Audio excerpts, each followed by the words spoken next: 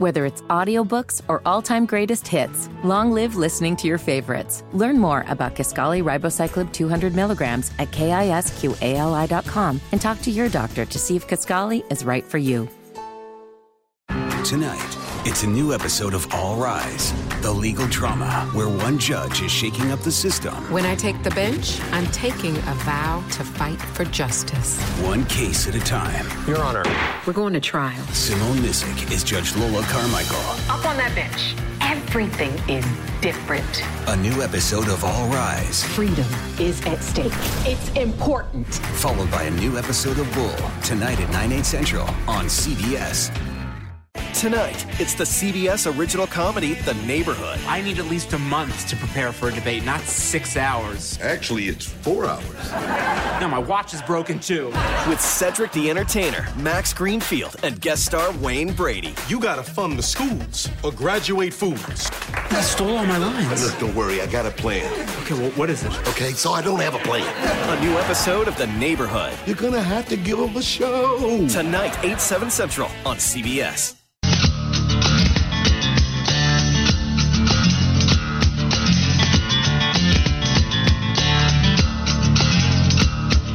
Radio FNZ, Kyle Bailey with you. Final hour of the work week coming your way. Coming up in 45 minutes, we'll check in with Pops. Randy calls in. My dad joins me every Friday. He's here for the final segment. We'll get his race picks for Dover this weekend, the Monster Mile, and a few baseball picks from him as well. The Bailey bets are out. We got plenty more to get to, but right now we continue the conversation, really the excitement, the anticipation as the Hornets moving up in the draft for the first time in 21 years. They'll pick 3 overall in October's NBA draft, and we're talking all about who they may target, who they should be targeting, and we get some help from Gary Parrish, college basketball insider, CBS Sports Network, the Gary Parrish Show out in Memphis. He is back with us on the Technicom hotline. Gary, how are you, buddy? I'm hanging in there. You doing okay? I'm doing well. Doing a lot better today. I'm excited about where the Hornets are headed and the fact that they've got this opportunity. And you and I have got a mutual friend, one of your colleagues out there, Mark Giannotto, and I were chatting last night, and he said, hey, man, I think really highly of James Wiseman, said he's a great kid, good family, ran into some bad trouble with some agents, but that's a name that Hornets fans are discussing a lot this morning, and you got a good look at James Wiseman there for a little while. What should we think about James Wiseman here in Charlotte? If he's there at 3, he certainly makes a lot of sense. He is a tremendously gifted physical specimen. I mean, he only played 3 games at Memphis, but it was pretty obvious. A lot of the concerns some people had about him on the grassroots circuit, playing on the Nike EYBL circuit, they had been alleviated. Like, he was physically more overwhelming.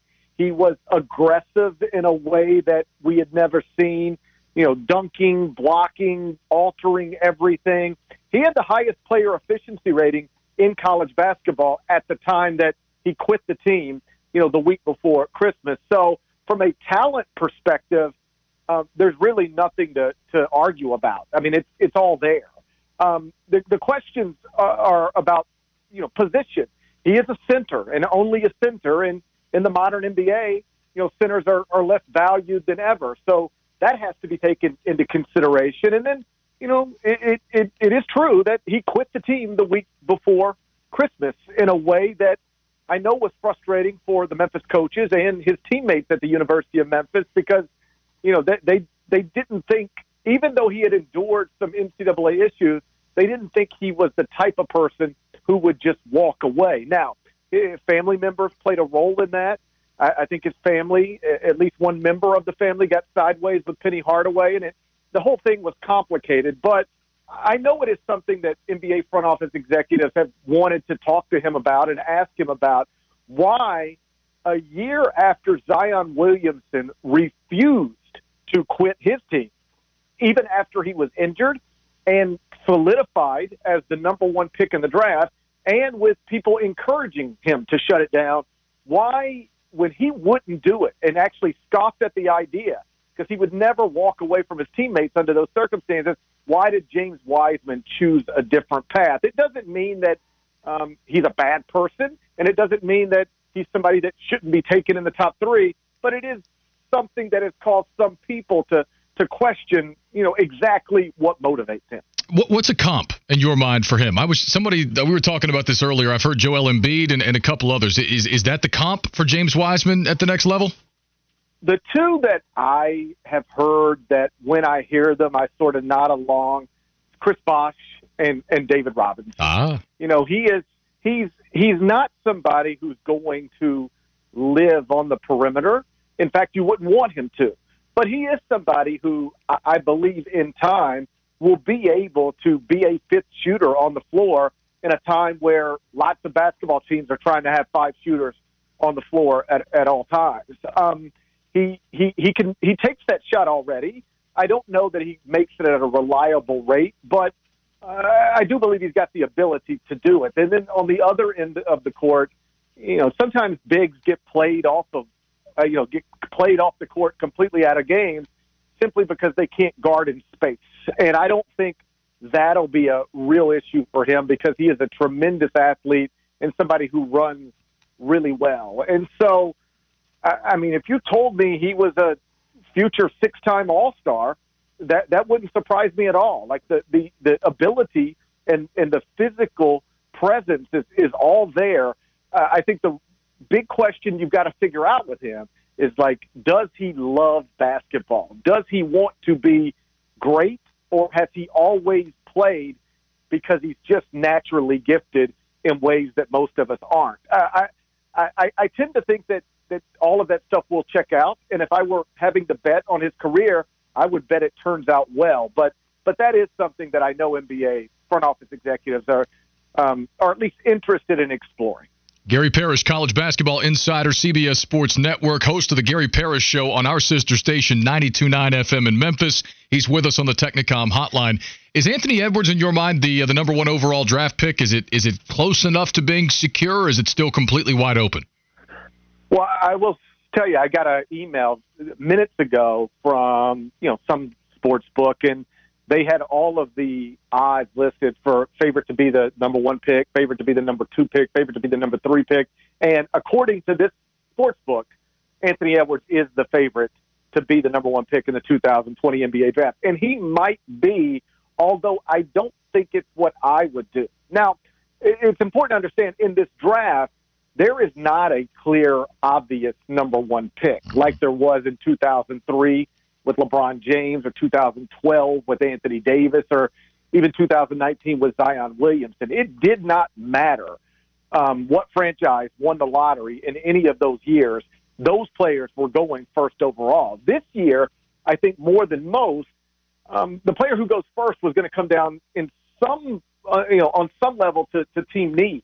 And so when the Timberwolves won the lottery last night, I don't want to say it absolutely eliminated Wiseman from number one contention, but it probably did, because I don't know, again, when there's not a clear-cut, obvious number one, if you take a center number one, especially when you've already got a 24-year-old All-NBA center in Karl Anthony Towns under contract for the next 4 years.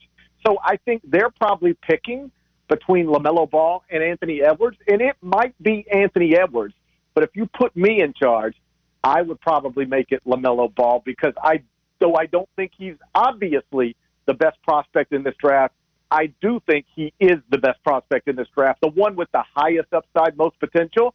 And there's something intriguing about a D'Angelo Russell, LaMelo Ball backcourt. Flawed on the defensive end, sure, but having two primary ball handlers who can both really, really see things well, play in transition, and make passes that most basketball players, even point guards, can't make, that could really be a fun tandem with Karl Anthony Towns, obviously running things in the front court. See, that's interesting to me. We got Gary Parrish with us on the Technicom hotline. The LaMelo thing, I'm open to LaMelo, right? I'm not the biggest LeVar fan in the world, but I don't think that should deter you from drafting this kid if he truly has the kind of ability and upside that you're talking about.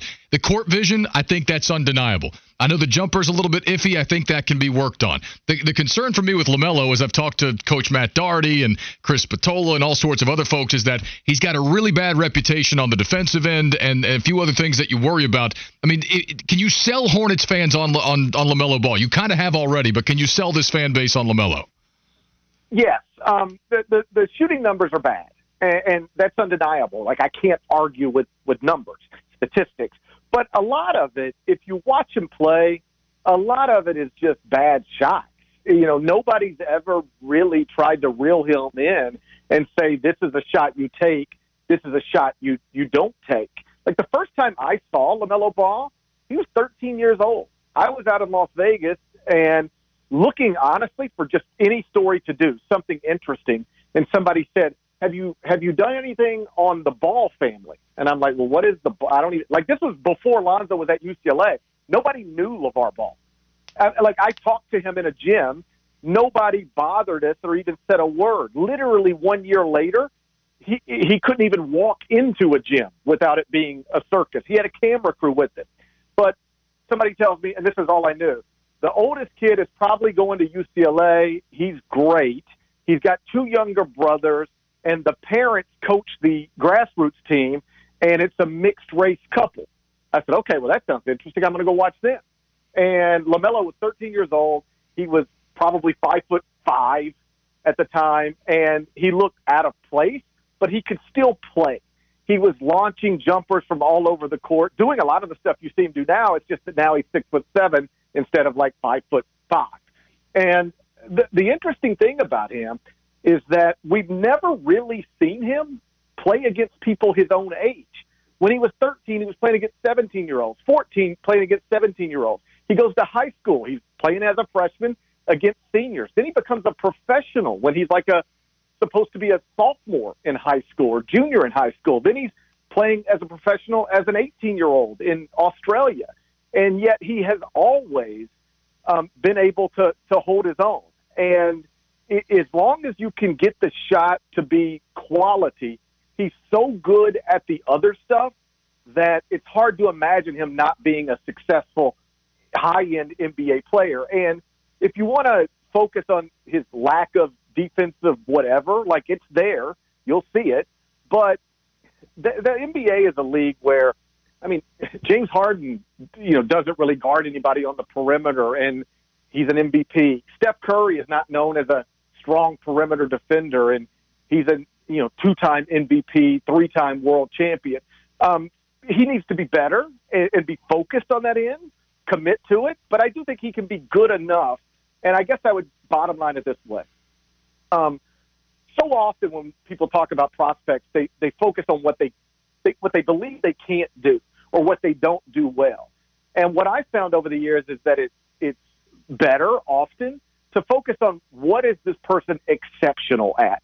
And some of the stuff LaMelo Ball can do at 18 years old, the way he sees the court, the way he makes plays in pick-and-roll situations, the way he creates baskets in transition, just like, it's not normal. Most 18-year-olds cannot do or even see the things that he can do and see, and it's all translatable to the NBA. It's why, again, I guarantee nothing, but if you told me to identify the person who's got the best chance to someday be a Hall of Famer and the centerpiece of a franchise, I do think in this draft that person is LaMelo Ball. All right, so we go from the fresh, green around the gills 18-year-old to the wise, long in the tooth 22-year-old Obi Toppin. I love him, Gary. I love Obi Toppin. I love the fact that he grew 7 inches in 4 years, thought he was going to be a guard, shot up to 6'9". He's got a jumper. You don't question, at least from everything that I hear, anything about his ability, his commitment. I talked to Seth Greenberg earlier, and Seth said, I'm not sure if he's a top 5 pick. I disagree. I mean, if Toppin were the pick at 3, I would be thrilled, but what is your view on Obi Toppin? If there is no scenario in my mind outside of injuries derailing his career that Obi Toppin's not one of the 5 best players from this draft. I love him too. And if I don't think he'll be picked first overall. So I've never listed him as the first overall pick. But if I were running the franchise that was picking first overall, I know most people don't consider him a real option. I would absolutely consider him a real option because, honestly, the only real drawback is that he's 22 years old, and I'm not certain that should be a real drawback. You're talking about somebody you mentioned. He went through a growth spurt. He was a guard coming out of high school, and just an average guard coming out of high school, so much so that he didn't have a single Division I offer. But then he went to a prep school, and he grew to like 6'9". And it's a little similar to the Anthony Davis story. Like, one of the reasons Anthony Davis developed into the number one prospect in America, the National Player of the Year at Kentucky, the number one pick of the New Orleans Pelicans, and now, a top 2 player on the team that is, among the favorites to win the world championship at the NBA level, is because he was a guard for much of his life who then grew to power forward, center height, but still maintained a lot of those guard skills. That's Obi Toppin. He was a guard most of his life, and then he grew. So then he became this super athletic, bouncy power forward, but he still had some guard skill. He knocked down shots from the perimeter at a rate of 39%. That's his three-point percentage. That is rock solid for a college basketball player. He led the nation in dunks, so that tells you he can do anything he wants to do around the rim. I think in the modern NBA, where power forwards are largely stretch fours, you want them to be stretch four athletes. Like, he checks that box completely. And so, again, I don't think he'll go number one, but if he did, I would not call it dumb. And if Charlotte seriously considered him at number 3, it would make a lot of sense to me because, again, I think he's the safest pick in this draft, and not just safe in the sense that you're avoiding disaster. I think he's safe, but also, the ability for stardom is also there. Gary Parrish, you're the man. Exactly what I was looking for, brother. Have a great show. Have a great weekend. We'll talk to you soon. Hey, I appreciate you, man. Take care of yourself. There you go. Gary Parrish, CBS Sports Network college basketball insider, host of the Gary Parrish Show on our sister station out in Memphis, with us on the Technicom hotline. More on the other side. I want to talk more about Obi Toppin, and there's another prospect similar to Obi Toppin who I think deserves some conversation. That's next here in the Clubhouse on Sports Radio FNZ.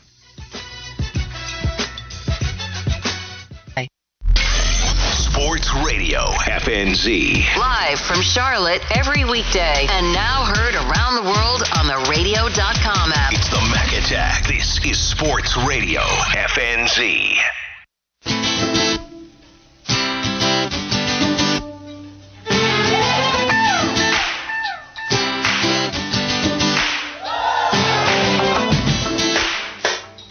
Going to the weekend. Having fun. Been a good show. Having a blast on a Friday. Coming up in 25 minutes, Pops is back. Randy calls in at 1:45. We haven't talked to Dad in a couple of weeks. We'll get his picks for Dover this weekend.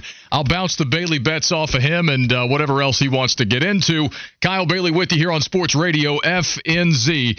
And we're talking about, obviously, the NBA draft. Because last night the Charlotte Hornets finally got some draft lottery luck.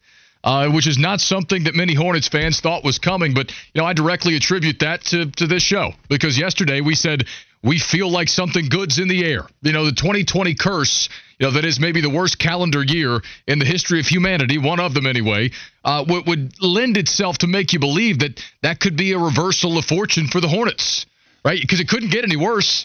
And on top of that, I offered up my beard as a sacrificial gift to the basketball gods to cut the Hornets a break. So quite frankly, I'm taking credit for the whole thing.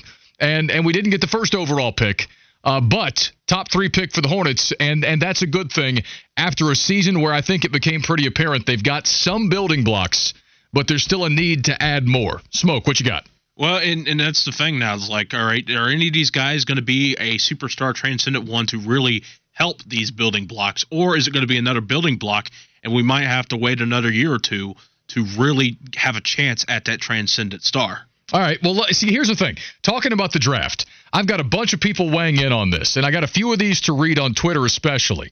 I got one guy saying, I just watched about an hour of Obi Toppin, and you're right, he's the real deal. Then I got Nada on Twitter saying, I get why you love Obi, but a one-way big who's going to have issues defending better be Phoenix Amari on offense to justify the selection. I hear you too. But LaMelo Ball doesn't play a lick of defense at all. He does not play defense. And oh, by the way, right now he can't shoot. And while I think you can fix that, while I think you can improve that, it's not a guarantee. A lot of folks thought they could fix Ricky Rubio's jump shot, too.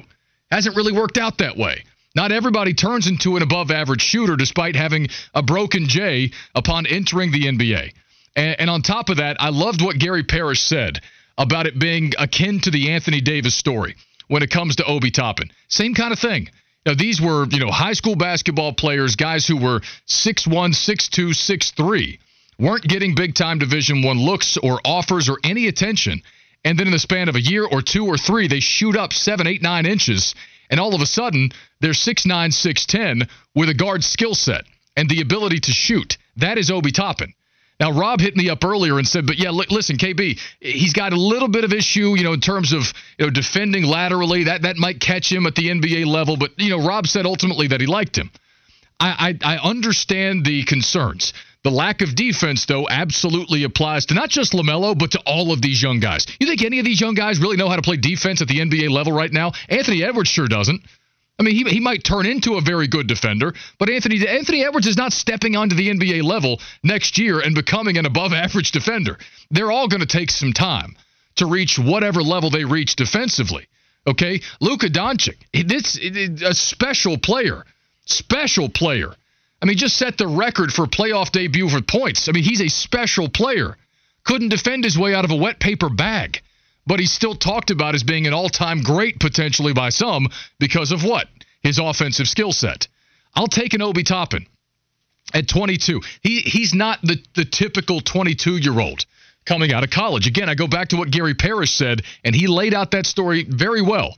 When you have that kind of ascendance or that kind of growth spurt to 6'9" with a guard skill set, and he burst on the scene as the Naismith Player of the Year. He's got a high motor. His teammates love him. The coaches love him. Oh, I'll take that guy. Absolutely. Now, people also pointing out Obi Toppin's redundant for the Hornets with Bridges and P.J. Washington. How many small ball forwards do we need? If we can trade one of those others, then Toppin's a great pickup, but you can't keep all three. Well, maybe not long term, but that's a pretty good problem to have. And while I don't think you're talking about Toppin coming in and starting right away, if you have him coming off the bench with, Malik Monk, for instance, as part of that second unit, love that. Absolutely love that. And then at some point down the road, maybe you're playing more of a small ball lineup with Toppin and P.J. Washington, and Devontae Graham and Terry Rozier and maybe Cody Martin or somebody else they find. Something along those lines. I think they have some small ball ideas in mind for this roster. I'd be fascinated to see what that looks like, certainly after the success that Houston is having with a 6'5" P.J. Tucker playing center for that team. So this is what's fun about the Hornets drafting 3rd overall. And especially in this draft, because you can walk away from this draft in October, assuming they don't do something wild out of left field that stuns everybody. You can legitimately walk away with 3rd overall pick thinking you got the best player in the draft because of the way this draft class looks right now. Smoke, what you got? Yeah, and that's the thing that makes it interesting. I heard T-Bone earlier on the Mac Attack say, the problem with the 3rd pick is, well, the top 2 guys are already going to be taken, and those are the 2 guys that really people are only caring about. What top 2 guys? Yeah, that's the point. That's where I disagreed with Bone there. By the way, it kind of felt bad because, man, we just had this big moment, and Mac was all positive for once after all these Panthers news this offseason, and T-Bone had to bring him back down. Everybody was calling Boney a wet blanket this morning. I saw that. Yeah, I guess it's because the Knicks had the 8th pick. So, but look, if you're a Knicks fan, you're walking around salty all the time anyway. But yeah, I mean, look. This draft, I think part of the reason why we don't know is because it feels so close. The gap is so close between, let's say, 1 and 10. So, yeah, you could easily go around with the 8th pick. It's not like last year where we were all just calling it the Zion Williamson sweepstakes, and the top 3 picks were already determined, basically, before the lottery was even picked. So that's what makes this draft interesting. Yeah, the Hornets could pick 3rd. But they could also get the best guy. They could have picked 10th. They could have gotten the best guy. Look, we can get the slogan going now. I'm going to start making the T-shirts. Ain't no stopping Obi Toppin. All right, that's just what it's all about. There ain't no stopping Obi Toppin. I would love Toppin. I'd be very happy with James Wiseman. I'm open to LaMelo Ball. I know enough about Denny Avila that he's interesting, but I know a lot of people out there saying, KB, I see him drawing Nick Batum comparisons. I'm out. So we're probably going to get a lot of that too. But I'd be happy with Toppin, happy with James Wiseman. I could get on board with LaMelo Ball, depending upon how they explain it, though I wouldn't be thrilled about it at first. I get it. Some people love him. I'm on the fence when it comes to LaMelo. All right, I'm going to give you another statement here for Obi Toppin. What? When the Hornets draft Obi Toppin, them bottles will be popping. Oh, my God. We're going to keep doing it. See, that's the thing. It's endless. The marketing opportunities with Obi Toppin are endless. I mean, I'm sure there's some Star Wars stuff you could pull off with Obi, right? Hang on. When Obi Toppin dunks the ball, he be hopping on them Jordans. No, terrible. Okay. No. You got to. No, you need to workshop that one. I got one. No, you got one. Let's not get greedy. That second one needs to be workshopped quite a bit. There wasn't enough rhyming in that one. All right, 704-570-9610. Asa Abloy phone lines, Building Center text line. Hit us up. Follow me on Twitter at Kyle Bailey Club. It's at Kyle Bailey CLUB. Somebody asked earlier, am I crazy to think the Panthers are going to start 3-1 this season? Well, I guess it depends on who you ask, quite frankly. I think they beat the Raiders to start the season. I haven't even seen the latest line on that game. I got to look it up. I got to find out. I know when we looked at it the day after the schedule release, it was a pick'em. And then we talked to, I think, Kelly in Vegas a couple of weeks back, and she said actually in the offshore books it opened up with the Raiders as a 3-point favorite. And then the Sharps, I guess, jumped in and moved that line back to a pick'em. I like the Panthers week 1 at home against the Raiders. I really do. I know that, Derek Carr has taken some unnecessary heat, and, he's better than people think, and so on and so forth. John Gruden's a quarterback. I like the Panthers week 1 at home against the Raiders. There's no tape. There's no tendencies. Gruden's not going to have – Gruden can watch Baylor and Temple tape to his heart's content. But I think the Panthers can absolutely take the Raiders by surprise a bit in week 1 with the benefit of being at home. I'm not going to call it Lock City or anything because I could absolutely see this defense getting torched for 500 yards, but I also think the Panthers stand a very good chance to win that game. So I can't go with you, listener, on 3-1, but I could go with you on 1-0 against the Raiders, absolutely. Yeah, and you also got to think maybe it'd be a good thing for this Panthers defense to play Derek Carr in week 1 because he's not going to be a guy that's going to torch you down the field. The criticism on Derek Carr is he plays it way too safe. Correct. No matter what. So I think maybe that could help the young secondary for Carolina. But outside of that, I don't think they're beating Tampa Bay. Probably not. Not on the road, definitely. No, definitely not. I mean, they might beat L.A., but besides Justin Herbert, I'm not a big fan of them. That team is really good, so maybe not. And then Arizona. I mean, it's tough. I mean, Kyler Murray impressed me as the season went on last year. I don't know what he'll ultimately end up being, but Kyler Murray impressed me as the season went on last year. So that's a tough one. You're right. I don't think they're not going to Tampa week 2 and winning. Maybe LA. I don't know. I think that's Tyrod Taylor's team right now. Tyrod's not going to be in the Hall of Fame anytime soon, but he's solid. I mean, he's a very, very solid, very disciplined quarterback. I don't think he's going to turn the ball over. I have a hard time seeing that one.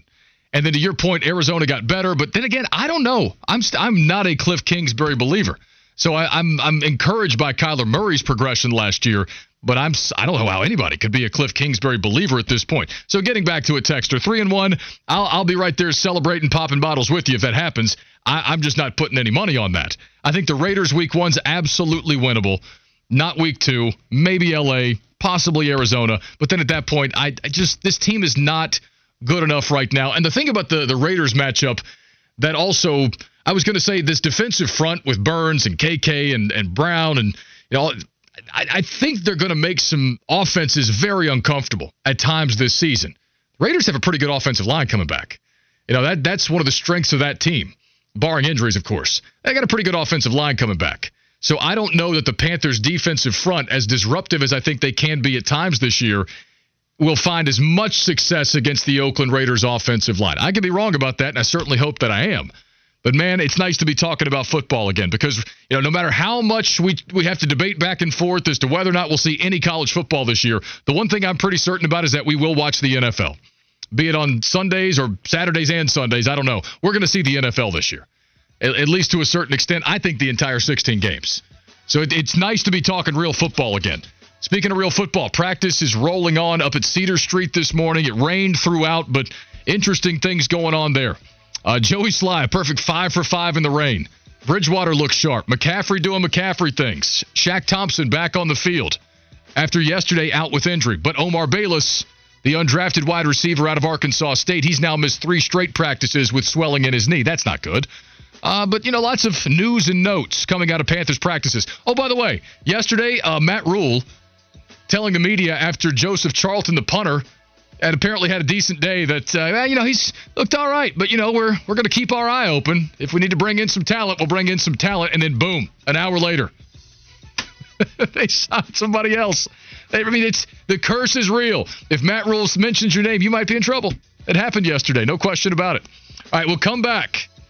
We'll catch you up on the rewind. And then Pops is calling in.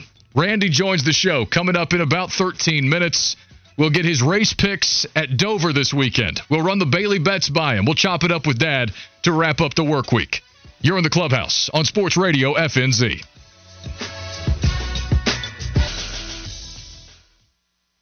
Sports Radio FNZ. Listen anywhere, anytime. Download the radio.com app today. It's the Mac Attack. This is Sports Radio FNZ.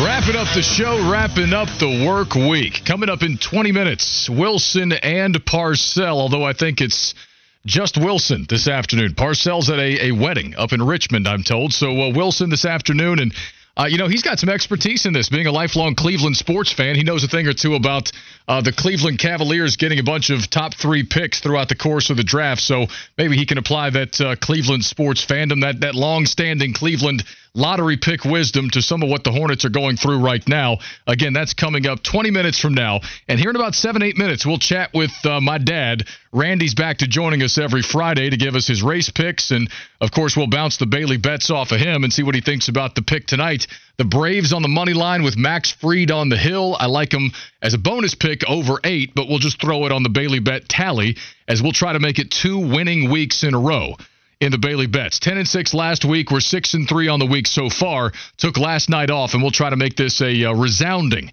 winning week starting tonight. But it's been a lot of fun, man. We've had some good conversations today. Talked to Seth Greenberg, 2-time ACC Coach of the Year, ESPN college basketball analyst. He had some very interesting things to say, and lots of folks did. Doug Rice talking about the race. Let's let you hear about it. Let's catch you up on what you've missed. It's time for the Rewind.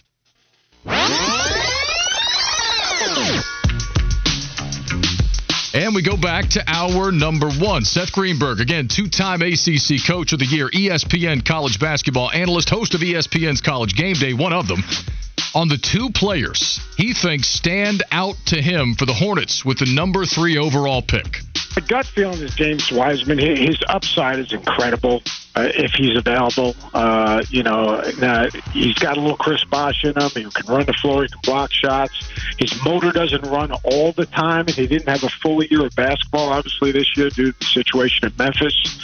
I really like him. I also like Nneka Okongwu. I think Okongwu is Bam Adebayo 2.0. Now, they need more of a star player, and I think Wiseman's upside might be a little bit higher, but Okongwu is a guy that's going to bring it every single day. He can rebound the ball. He can switch in ball screens and keep the guards in front.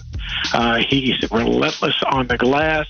He can score in short roll situations and is a pretty good passer.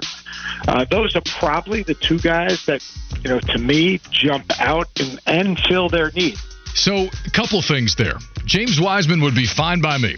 I would really like the pick. I understand there are a couple of caveats there, and those make sense. Okay, that pick, fine. Nneka Okongwu for the Hornets, I've seen him mocked to Charlotte a couple of times, but it's mostly been in the 7, 8, 9 range. So, I guess that's in keeping with the theme of this year's draft, that it's wide open, and anybody could go technically anywhere. And if you really want to get people excited, those who've been paying attention to the NBA, I'll take a Bam Adebayo comparison, because Bam Adebayo has taken off like a rocket in terms of his development in the past year. So I'll take that for sure. That's high praise to this point from Seth Greenberg to say Okongwu has some Bam Adebayo in him. You'll take it. Still a risk. I'm surprised he threw him in that conversation. Smoke, you look antsy. What's going on? I love Nneka Okongwu. He's one of my favorite guys in this draft. He's he can play offense. He's kind of that Clint Capella, Bam Adebayo mode that fits the modern-day NBA player. Plus, you talk about guys already struggling on defense, you don't have to worry about it with him. No, that's true. So, again, Wiseman, yes. I would love that. I would love Wiseman. Somebody else, I think it was Jay on Twitter a couple of minutes ago, saying, come on, there's 3 guys the Hornets can take, and Obi Toppin's not one of them. You haven't been paying attention, man.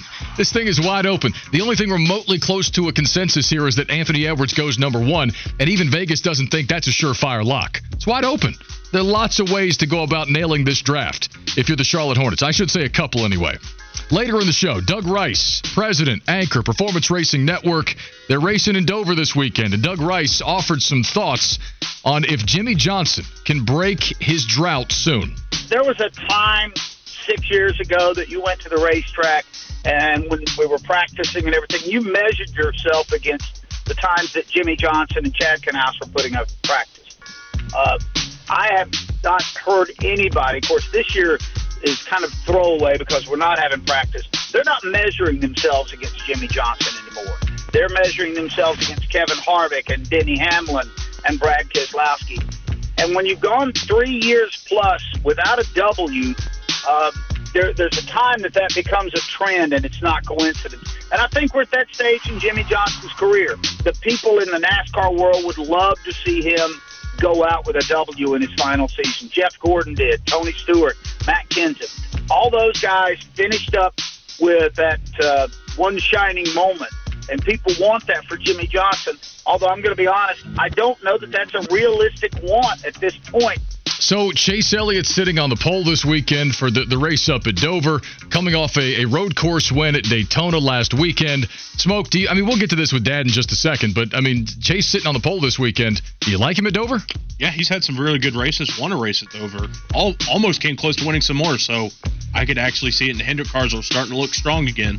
We'll see where it goes. But 3 doubleheaders at Dover this weekend, starting with the ARCA Series and the Truck Series today at the Monster Mile. Finally, James Borrego, head coach of your Charlotte Hornets, gave us some thoughts on the Hornets landing the number 3 pick last night in the lottery. That's been a long time, but we're excited. We're thrilled. Obviously, we were excited before this, but this just adds to the momentum we have. Big night for us. I'm excited for Hornet fans to bring another exciting player into the fold. We got another, 30-second pick and a late second. So, but last night was huge. We've tried to do our part along the way. We got to work hard. We got to develop. We got to control what we can. But a lot of times you need a little luck to fall your way. And we had some of that last night. And now we got to get to work. There you go. James Borrego joining the show earlier. If you missed it, well, you know where to go. The radio.com app. Yeah, you can still check it out at the brand new WFNZ website, WFNZ.com. But the radio.com app, use the rewind feature. It's like DVR for radio. Any segment, any show for a 24-hour period, you can bounce right back and forth. Anything you want to listen to. Download the radio.com app today. Use the rewind feature. You can carry WFNZ with you in your pocket just about anywhere you go. All right, it's Friday, and though it might be a different time than what you've become accustomed to over the past couple of years, we go right back to it. It's Friday, it's the final segment, and we bring in my dad. Randy is with us on the Technicom hotline to wrap up the week. Pops, what you up to? I'm still at work, getting ready to leave. I hear you. All right, we were just talking about Dover a minute ago. Chase Elliott sitting on the pole, and I won't be surprised at all if Chase is one of your picks, but for the folks out there that live and die by your race picks each week, what do you have for them today? I got them finishing the same way they're lined up to start tomorrow. Really? Yep. I think Chase and Hamlin. I think Chase is ready to. He had that race won a couple of years ago, and of course Denny, I think it was Denny knocked him out of the way. But anyway, I think Chase's car is going to be really good. He was excellent at Daytona and had a lot of speed in that car, and I think that you're going to see it again Saturday. All right, I just talked to Smoke about that, so I don't need to bounce that off of him. By the way, what did you think about the road course at Daytona last weekend? Well, I enjoyed it. Of course, Chase won, but for them not to have, most of them, there was only a handful that had any experience on that track. I thought they did it well, and you got to be impressed with Chase on these road courses. Of course, his dad's first win was at a road course in California, so it kind of runs into blood a little bit. Yeah, that it does. All right, one of the Bailey Betts picks for tonight. Break it down for me. We got the Braves and the Phillies. Max Fried versus Aaron Nola. Braves are a favorite at home. Fried's pitching his tail off as of late. I'm going with the Braves on the money line at home. What do you think? I'm gonna go with the Phillies. Bryce Harper's actually playing some good baseball, and I think it'll be a close game. I think you might see a 4-3 game or 3-2 game, but I think the Phillies might pull this one out. Have we? I don't think we've agreed on a baseball pick in like 6 months. I think maybe you're getting the better of me, but kind of makes it interesting if we don't pick the same. Okay, that's fair. That's fair. I get that. Can the Braves fix this rotation in time to make it count for anything, or is it too far gone? I don't know, because I think they're still waiting on Cole Hamels to get back, and I'm not sure. I think Cole Hamels is, 35 now? Mm-hmm. I'm not sure. I don't think he's the answer. With the shortened season like this, it's going to be pretty hard. I think they should have signed Keuchel. I think they should have. Probably should have brought him back. Probably so. What have you thought of the baseball so far in the empty stadiums? I think it's been pretty good. I don't have any complaints. I'm sure. I was thinking about it last night when I was watching the Dodgers in Seattle. I'm sure it's harder on the players than it is on us, because we're there. We're all, when we're at the house, we're watching the players. We're really not all that interested about what's going on up in the stands. But for the players, I'm sure it's completely different to be able to hear everything. I mean, if you've seen any of the Dodger games, Jock Peterson. I didn't realize it, but he's got a pretty bad potty mouth. So. Yeah, no, I know you're watching that. Speaking of that, how cool has that Seager series been? The boys from up the road here in Kannapolis. That's been pretty fun to watch. Yeah, I'm telling you, there's a good possibility that Corey Seager could give everybody a run for MVP this year if he stays healthy. Yeah, that's true. All right, look, I got to run. I'm glad we did this. We'll do it again next week. Okay. You guys have a good weekend. Love you. There you go. Dad with us on the Technicom hotline, wrapping up the week. And, actually, I might have jumped the gun on that. I probably had time for one more. I looked at the clock wrong. I probably had time for one more question. I don't think we've agreed on a baseball pick in like 6 months. I don't know if I've gotten the better of him or vice versa, but I don't think we've agreed on a ball game on a pick like that in at least 6 months. We'll see. I like the Braves on the money line tonight. Love Fried. I still think the Braves are showing some resiliency. They're hanging in there. They're keeping their heads above water. I don't know how much longer that can last, but I love the fight that I'm seeing in them, and today's been a hell of a lot of fun, too. I mean, this has been great. We have a communal reason to celebrate on the Charlotte sports landscape for the first time in what feels like forever, and I love that. And now we can disagree on Wiseman or LaMelo or Toppin or Avila or whoever. That's fine. That's what sports radio is for. We can do this all next week, and I fully intend to. We can debate each pick. But it's so nice to once again have a communal experience, Smoke, to celebrate on the Charlotte sports landscape, because Panthers have been kind of depressing for a while. Yeah, and this is a top 10 Hornets moment for me during my lifetime. That's how dire it's been. This is top 10 for you.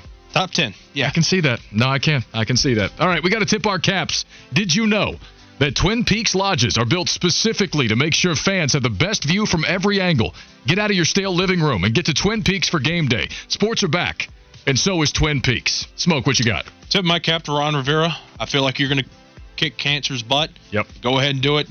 Just tremendous what he's been able to do this year, and I think he'll be able to do some more despite this. This is only a bump in the road for him. I couldn't agree more. I will join Smoke in that, because Ron Rivera is obviously one of our favorite people. He's a friend of the show. He's very generous with his time. If he's got time, he gives it to me on this show, and I appreciate him for doing that. And so tip of the cap to Ron Rivera and to Stephanie and Courtney Rivera.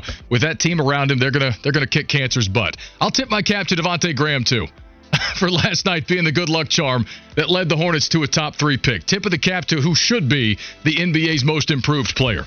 We're back on Monday. We'll talk to you then. For Evan Smoke Ludwig, I'm Kyle Bailey. This has been The Clubhouse on Sports Radio FNZ. Shake and bake. What does that do? Does that blow your mind? That just happened.